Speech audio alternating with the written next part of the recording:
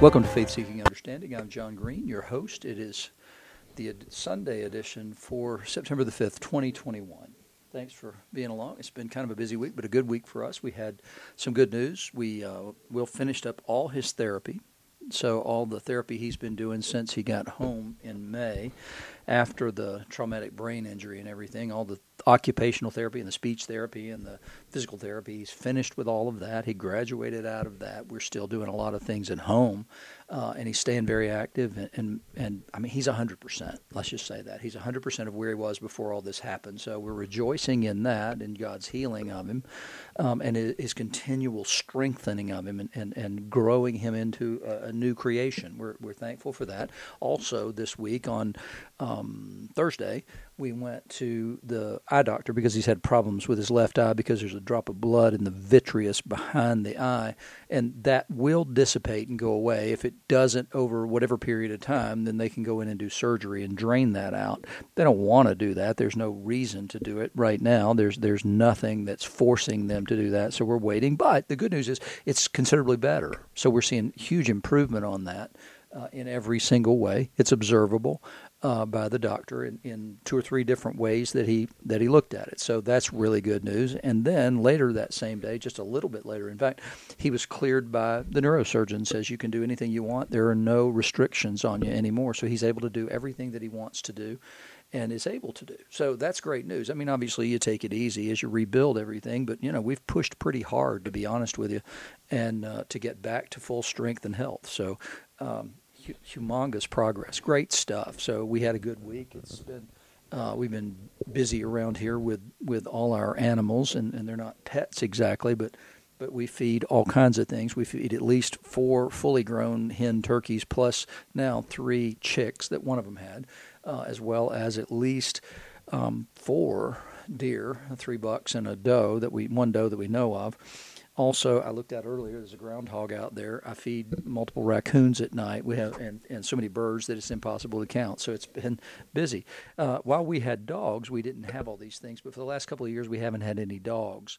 And so the wildlife has proliferated around here. We don't know what else is here. I mean, we see bears up where we live sometimes. And there are rabbits up here. There's all kinds of stuff. So anyway, it's been a good week. I feel like it's been productive for the most part.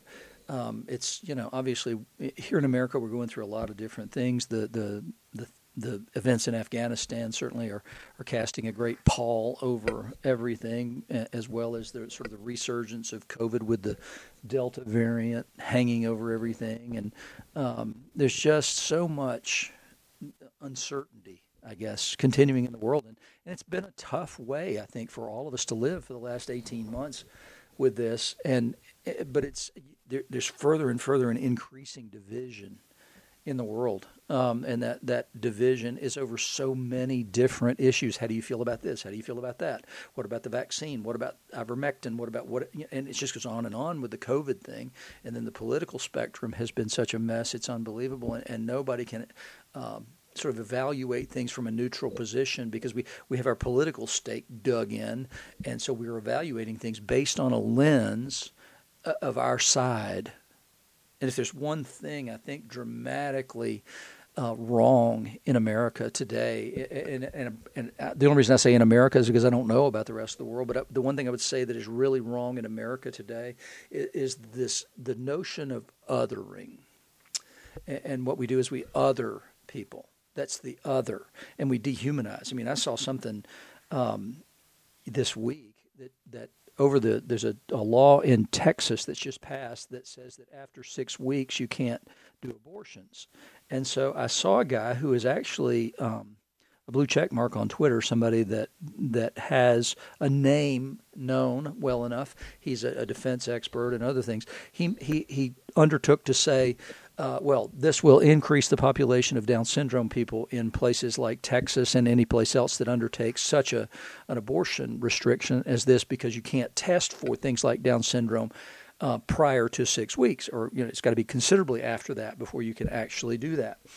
And so what his point was to say you should abort these babies. I mean, that's the classic example of othering. Anybody who is not perfect, anybody who is not like me, we can just abort those people. I mean, it's a demonic, monstrous take on things. But it's not the only one, certainly. There are many, many of those kinds of attitudes out there about othering people and therefore dehumanizing them. I had a conversation with a guy at the gym this week that just absolutely shocked me. I didn't know this guy.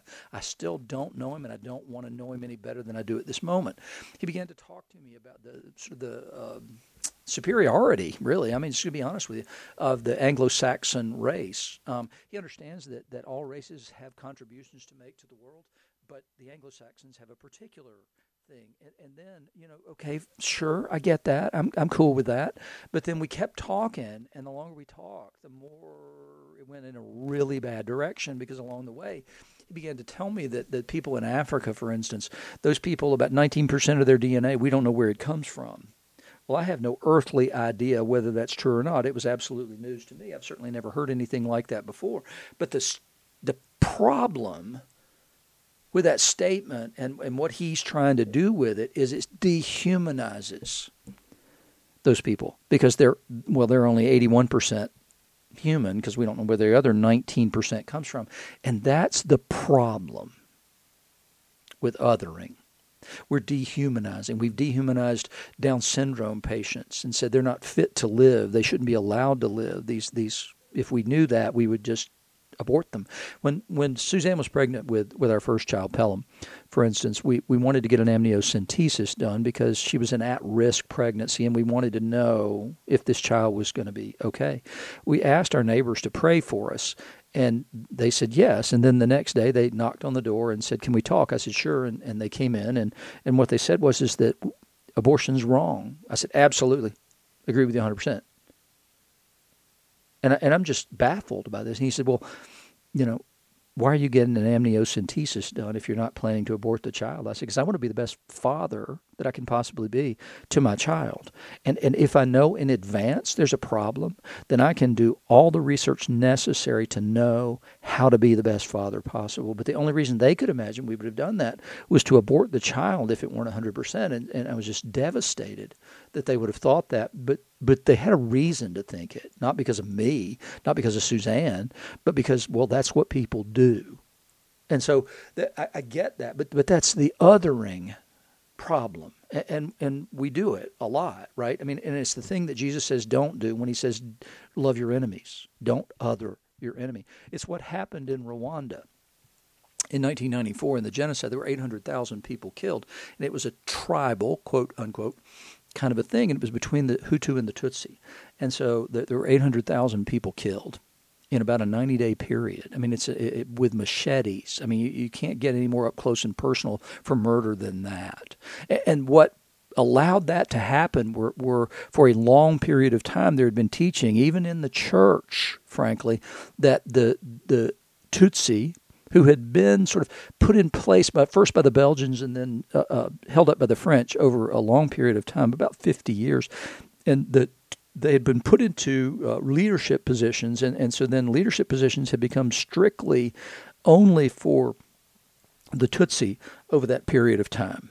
Right, so the Hutu were denied places in government. They were denied places in universities and things like that. Denied any kind of higher education at all, and so he kept them subservient. Well, there was a myth that said that the Tutsi were born to reign and rule. They were descendants from the Garden of Eden, and so they were superior to the Hutu. And so, well, hey, if you hear that long enough and it benefits you, you're likely to buy into it, right? So it's the ultimate privilege. And so ultimately in 1964, the French decided, it's not really fair to do this. We're going to change everything now, and we're going to go to universal elections. Well, about 89% of the people were Hutu. And so they had been subjugated long enough. And so you can imagine if you have an 8-to-1 advantage, what you're likely to do. It's not likely to be pretty, because you're likely to have been angry and you have suppressed or repressed all kinds of anger that you were not allowed to vent, and now they did. And so the genocide actually kind of begins in the early 60s. And most Rwandese at that time, most of the Tutsi Rwandese fled during that period of time and went to neighboring countries. Many went to Uganda, but there were also others in Burundi and Tanzania. And so later, when Idi Amin was overthrown, many of the people who led that charge in Uganda were Rwandan Tutsi exiles. And so the quid pro quo is that if we get you your country back, then you'll help us get our country back. And so in 1994, as that military force begins to come into Rwanda, then the reaction was to let's slaughter them and they can come and find this country empty. But it was based on othering, and this whole thing had been based on othering. There'd been no evidence of this sort of tribalism prior to white people coming in and setting this whole thing in stone based on physical characteristics. It had always been you could be a Hutu or a Tutsi depending on whether you owned 10 cows or not. If you owned fewer than 10, you were a Hutu. If you owned more than that, you were a Tutsi. And so it's wealth, really. It was sort of a financial class system. But anyway, so then we get to this place where now, with this division, and you can bet there was a certain kind of othering that happened prior to 1964, looking down from Tutsi to Hutu. But now that they had the majority, it was the other way around. And so the othering includes things like, well, they're devils with tails. Or they began just to refer to them as cockroaches. And the dehumanization of other people is what ultimately leads to things like genocide. But it leads to insidious other places first, right? Because if you're not fully human, then I don't have to treat you like that. I don't even have to think of you that way. I can relegate you to some category that I can despise, and it's perfectly all right for me to despise you, but it's not. And that's what Jesus says. And as Christians, we can't let ourselves fall into that trap. The lessons for today are going to talk about that very much. So in the first lesson is Proverbs 22, and it's like 6 random verses, 1 through 2, 8 to 9, and 22 to 23. And it says, a good name is to be chosen rather than great riches, and favor is better than silver or gold. The rich and the poor meet together. The Lord is the maker of them all. I mean, that's the point, right? Is that the rich and the poor meet together. The Lord is the maker of them all. So ultimately, we need to take this idea upwards, and we need to remember that we are all created in the image of God, and that they are subject to Him.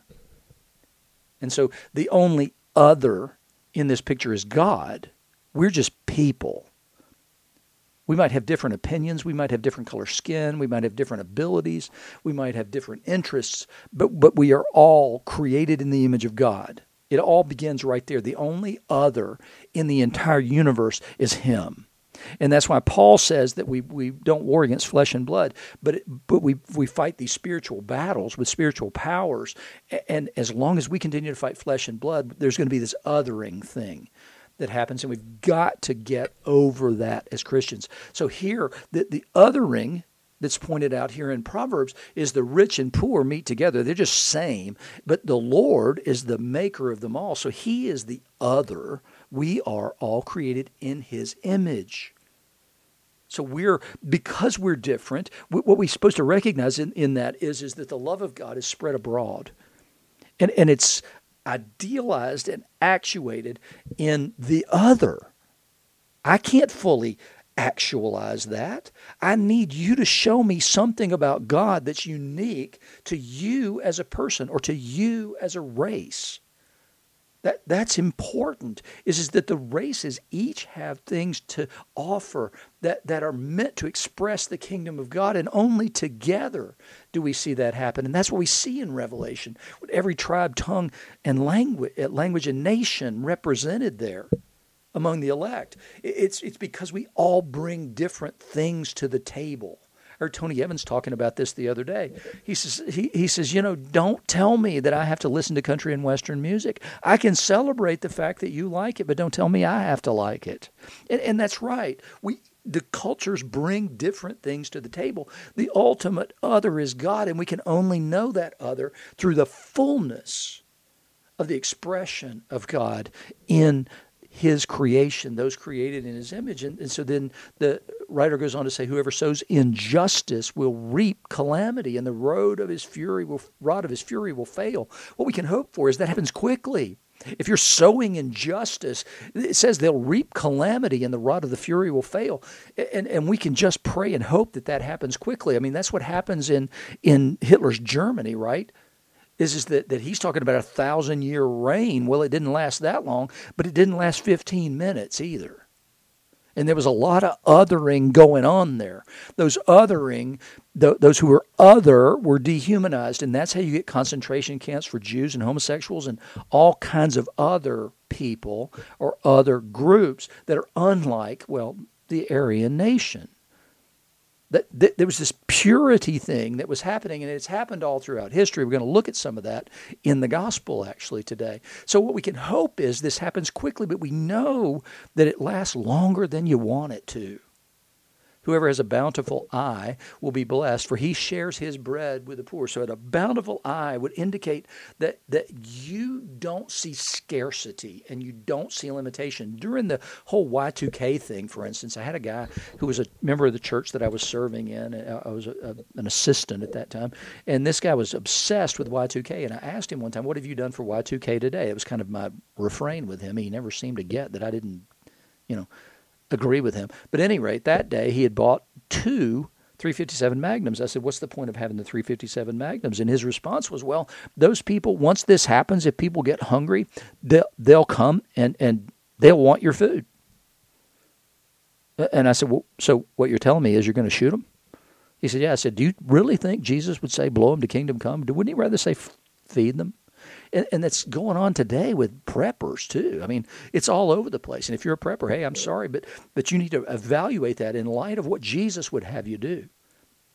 And so, that's what a bountiful eye is to see, I don't see scarcity, I see plenty. And therefore, I'm going to share with you. He says, don't rob the poor because he's poor, or crush the afflicted at the gate. Don't judge these people because they're poor or they're afflicted.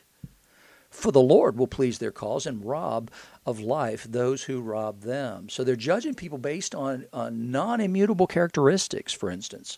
And so we have a problem there. You're judging people because they're poor. You're judging people because they're afflicted. No, you got this all wrong. You've missed it completely and entirely if you're judging on those kinds of characteristics. And that's exactly what we see in the gospel today, which is Mark 7, verses 24 to 37. It says, from there he arose and went away to the region of Tyre and Sidon, which is sort of north and east of Israel. So he's outside the land. He's outside of Israel at this point. And he entered a house and didn't want anyone to know. Yet even there, even there is John's words, yet he could not be hidden. So he's outside the land, outside the place where the Jews are seeking after him as Messiah, but his fame has gone before him, even to the place up in Tyre and Sidon. It's there, and says, so then he goes to this house and wants to hide there, but he can't do that. Immediately, I don't mean hide, like playing hide and seek. He's just trying to fly under the radar. Immediately, because it's Mark, immediately a woman whose little daughter had an unclean spirit heard of him and came and fell down at his feet. So his fame and renown had preceded him into this place.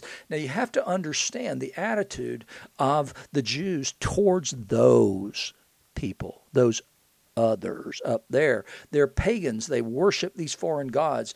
And no, we don't have anything to do with them because we'll be tainted and we'll be made unclean by any kind of sort of connection we have with them. And so we're going to avoid going to those places. So that's where he is. So this woman whose daughter had an unclean spirit comes and falls at Jesus' feet. Now, the woman was a Gentile, a Syrophoenician by birth. Now, a Syrophoenician woman would have truly, not just in Jewish lore, have been part of the Canaanites who were driven out of the land. So they would have been completely unclean to have had contact with them. Those are the people God made us expel from the land and destroy utterly. And she begged, and that attitude persisted to that day, and it persisted all through the time of the early churches. The problem Paul has, for instance, in Galatia is to say, stop othering people, because you're looking at some of these people who are your brothers and sisters as second-class citizens. Maybe, maybe even lower than second-class citizens. It would be like, okay, this would be this unclean kind of an attitude thing that the Pharisees took towards everybody else, and that's the reason for this whole crazy hand-washing thing. If you ate a meal that had salt in it, you were required to wash your hands afterward, lest any of the salt from Sodom cling to you. That uncleanness that you might have contracted by even getting salt that came from somewhere else. This Gentile salt can contaminate you. And so this uncleanness is sort of like, well, what happens in India when they look at that caste that's just unclean? And therefore they can be ignored. It's the reason that we revere Mother Teresa is because she went to them. She went to the ultimate other and brought the gospel and brought the kingdom and brought love to those people. And so here, that's the kind of basic attitude that Jews would have had towards these people. So she begged him to cast the demon out of her daughter, and he said to her, let the children be fed first, for it's not right to take the children's bread and throw it to the dogs. He's expressing a typical Jewish attitude towards this woman. It's just, you wouldn't say it. It was like the guy I was telling you about who made the comment about the Down syndrome kids. Like, this is the stuff you're actually not supposed to say in public. It's like the guy who told me about the Africans are not really human, fully human. These are the things you're not supposed to say in public. And here Jesus just voices that. And so everybody in the room is going to be wildly uncomfortable. So you can just see the disciples like, did he really say that? Holy moly, I was thinking it, but... So he said, let the children be fed first. It's not right to take the children's bread and throw it to the dogs. But she answered him, yes, Lord, yet even the dogs under the table eat the children's crumbs. She doesn't care. She doesn't even feel this thing. She's going to make an argument back to him that's based in truth, in not just in a metaphorical sense, but in a real sense. And she's going to say, okay, and now apply that reality to the metaphor. And the metaphor is my daughter. And so she's desperate, so desperate that she's willing to deal with anything, but she doesn't lose her dignity there. She's willing to accept being called a dog, but she's asking still because she believes in him. And he said, for this statement, you may go your way. The demon has left your daughter.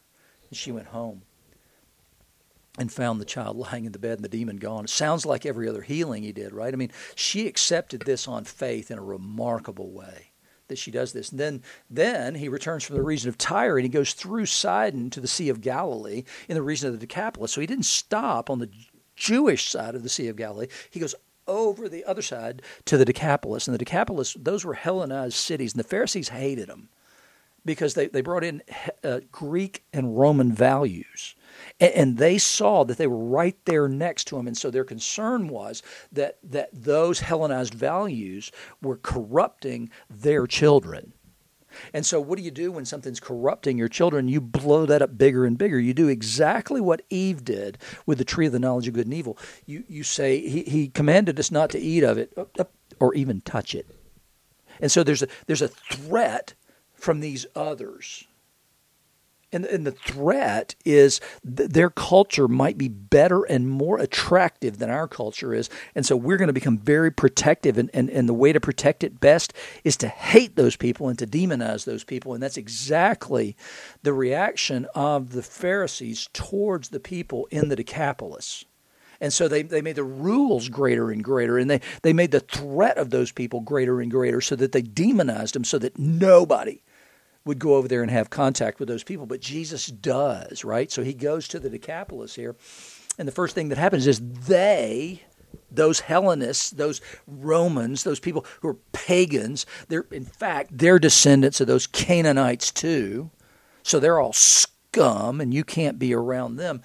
No, they believe too. They bring a man to Jesus who was deaf and had a speech impediment and begged him to lay his hands on him. And he took him aside from the crowd privately. He put his fingers in his ears, and after spitting, he touched his tongue, and they looked up to heaven and sighed and said to him, Ephphatha, be opened. And his ears were opened, and his tongue was released, and he spoke plainly, and Jesus charged them to tell no one. But the more he charged them, the more zealously they proclaimed it. I think this is something I've said a million times, and that is that one of the things we've done in the church forever and ever is to encourage people to go out and evangelize, to tell people about Jesus. And we don't do it. We invite them to church instead. So maybe what we ought to do, maybe the strategy ought to be changed in the church to say, don't go tell anybody this. Don't tell a soul. Because every time we see Jesus do that in the gospel, what do? They go out and do exactly the opposite. Maybe that psychological strategy would work in the church too. Stop telling people to evangelize because they're not going to do it anyway. So tell them to go do it. I mean, tell them not to do it. No. Don't tell anybody. It's a big secret. So they proclaimed it, and they were astonished beyond measure, saying he's done all things well. He even makes the deaf hear and the mute speak. So not only are these people Syrophoenicians who are possessed with demons, but now we've also got these Decapolis pagans who have deafness and muteness. Well, all those things were considered to be unclean, and you're not allowed to come close to the temple if you have that, and you're not supposed to touch those people or go near those people because, well, they're unclean, and they're going to make you unclean if you touch them, and now you got a bigger problem. Now you can't go to synagogue, you can't go to worship, so they're going to contaminate you. Jesus says, no, it's the other way around. You're bringing something to them that makes them better. There's a triumph here of God's kingdom is being brought, not my kingdom. I'm not threatened by the other because I know the goodness of God's kingdom and the love of God's kingdom. And James, in this lesson today, in James 2:1-17, he's talking about the other too. Listen, my brothers, show no partiality as you hold the faith in our Lord Jesus Christ, the Lord of glory. For if a man wearing a gold ring and fine clothing comes into your assembly, and a poor man in shabby clothing comes in also, and you pay attention to the one who wears the fine clothing and say, you sit here in a good place, while you say to the poor man, yeah, you stand over there or sit at my feet, haven't you made distinctions among yourselves? Haven't you othered people and become judges with evil thoughts? Listen, my beloved brothers, has not God chosen those who are poor in the world to be rich in faith and heirs of the kingdom, which he has promised to those who love him? But you have dishonored the poor man.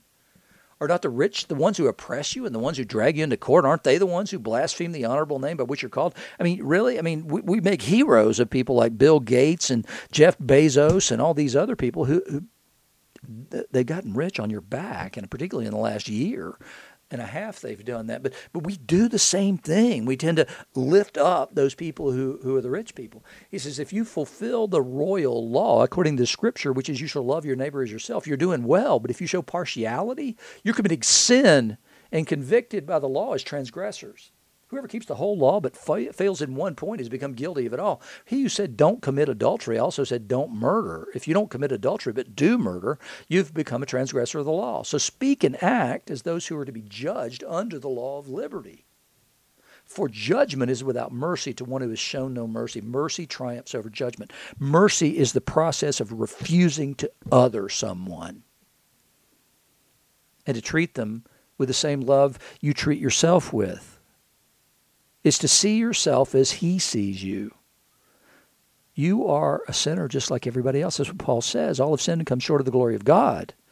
Don't think of yourself as better than anybody else, because in the eyes of God, the ultimate other, you are a sinner. But the good news is Jesus said God doesn't other you, even though you are. He came and took on flesh. The ultimate other became human in order to save humanity because of his great love for the other that he had created. That's the message of the gospel. God, who created you and who controls all things, who created all things, doesn't other you. He became like you in order to save you. He became like, well, us. We're all others. And the sooner we get over the idea that we're not, the better off we all will be. That's the ultimate mercy. God says, no, I'm not going to accept othering. I'm going to make you like me by becoming like you so that I can pour my Spirit into those who believe in my Son. He says, what good is it, my brothers, if someone says he has faith but doesn't have works? Can that faith save him? If a brother or sister is poorly clothed and lacking in daily food, and one of you says to them, go in peace, be warm and filled, without giving them the things they need for the body, what good is that? So also by faith itself, if it does not have works, is dead. I mean, that's why people don't like James, because they don't like to be called to good works. They don't like the idea that my faith needs to be more than just intellectual assent to a set of truths, propositional truths that I've accepted. No, it requires me to become like Jesus, right? It becomes me to become like everybody else and to see myself in that way and to make your problems my problems, to not just sympathize with you, not just say I feel badly about that, but to empathize with you, to extend myself on your behalf on the same way Jesus extended himself for us, who without him were dying. In fact, we were dead in our transgressions. We had no hope in the world. But then the great other became one of us in order that we might become like him. And if he can love us, as unlovable as we are, as sinful as we are, if he can love us to come and die for us, we can surely stop the process of othering other people. We can actually identify with those others by understanding that they may be under a demonic delusion. They might actually think they're right, like the Pharisees did, and Jesus says, no, you're not. We might be under a delusion. They might be under a delusion. But once we know Jesus, we can walk in the Spirit, live in the Spirit, and we can sympathize with him in the same way that he sympathized with us. And that begins, honestly, here. It begins in the church. It begins, one of the great prayers of the church, and I'm going to close with this, one of the great prayers of the church that we have used in the Anglican world since the very first prayer book in 1548. I know there was one. The main one was in 1549, but there was a service. There was a liturgy that existed prior to the codification in the Book of Common Prayer. This prayer goes back to that time, and there's no evidence that it was stolen.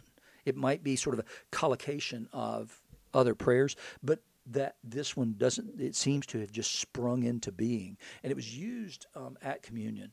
And it still is in some places, but if you go to an Episcopal or an Anglican church today, it most likely they're going to have to use Rite 1 in the Episcopal prayer book. But because we don't accept this anymore, we don't accept this reality anymore. We say, well, it's condescending and it's too much, humility and all that kind of stuff. And it's because we become humanists. That's the real issue, is that the exaltation of the human has taken place rather than the exaltation of God. And so we don't like to see ourselves in this way, but it's true, and it's a prayer that I highly commend to you, and I'll put it in the notes to the show. And it's called the Prayer of Humble Access. It says this: we do not presume to come to this thy table, O merciful Lord. So we're recognizing that he is Lord. We also recognize him, he's merciful, but we don't presume. We understand our place, trusting in our own righteousness. No. We don't presume to come to your table trusting in our own righteousness because we don't have any. But in thy manifold and great mercies, it's because of your mercy that we're here, not because we deserve it. We're not worthy so much as to gather up the crumbs under your table. Do you hear those words? Those are the words of the Syrophoenician woman. Even the dogs can have the crumbs under the children's table. We're identifying with her, because Jesus identified with us. We don't come in pride. We don't come in here beating our breasts and talking about how great we are. No. We're not worthy so much as to gather up the crumbs under your table. But thou art the same Lord, whose property is always to have mercy. Grant us, therefore, gracious Lord, so to eat the flesh of thy dear Son, Jesus Christ, and to drink his blood, that we may evermore dwell in him and he in us. That we're recognizing the divine condescension was necessary for every single human being. It's important for us to do that. It's important for us to recognize who he is and who we are. But we are his children. And he invites us to that table. But we come because of the cross, and only because of the cross. Not because any of us in himself or herself, in our whiteness or in our blackness or in our yellowness or whatever color we might be, or in our accomplishments or anything else we might take great pride in. No, we lay that aside and we say, we, all of us, are not worthy so much as to gather up the crumbs under your table. We react to his majesty and to his greatness by othering him, by using language, in fact, in the prayers that when we say things like we are not worthy so much as to gather up the crumbs under thy table, we use that language, that liturgical language.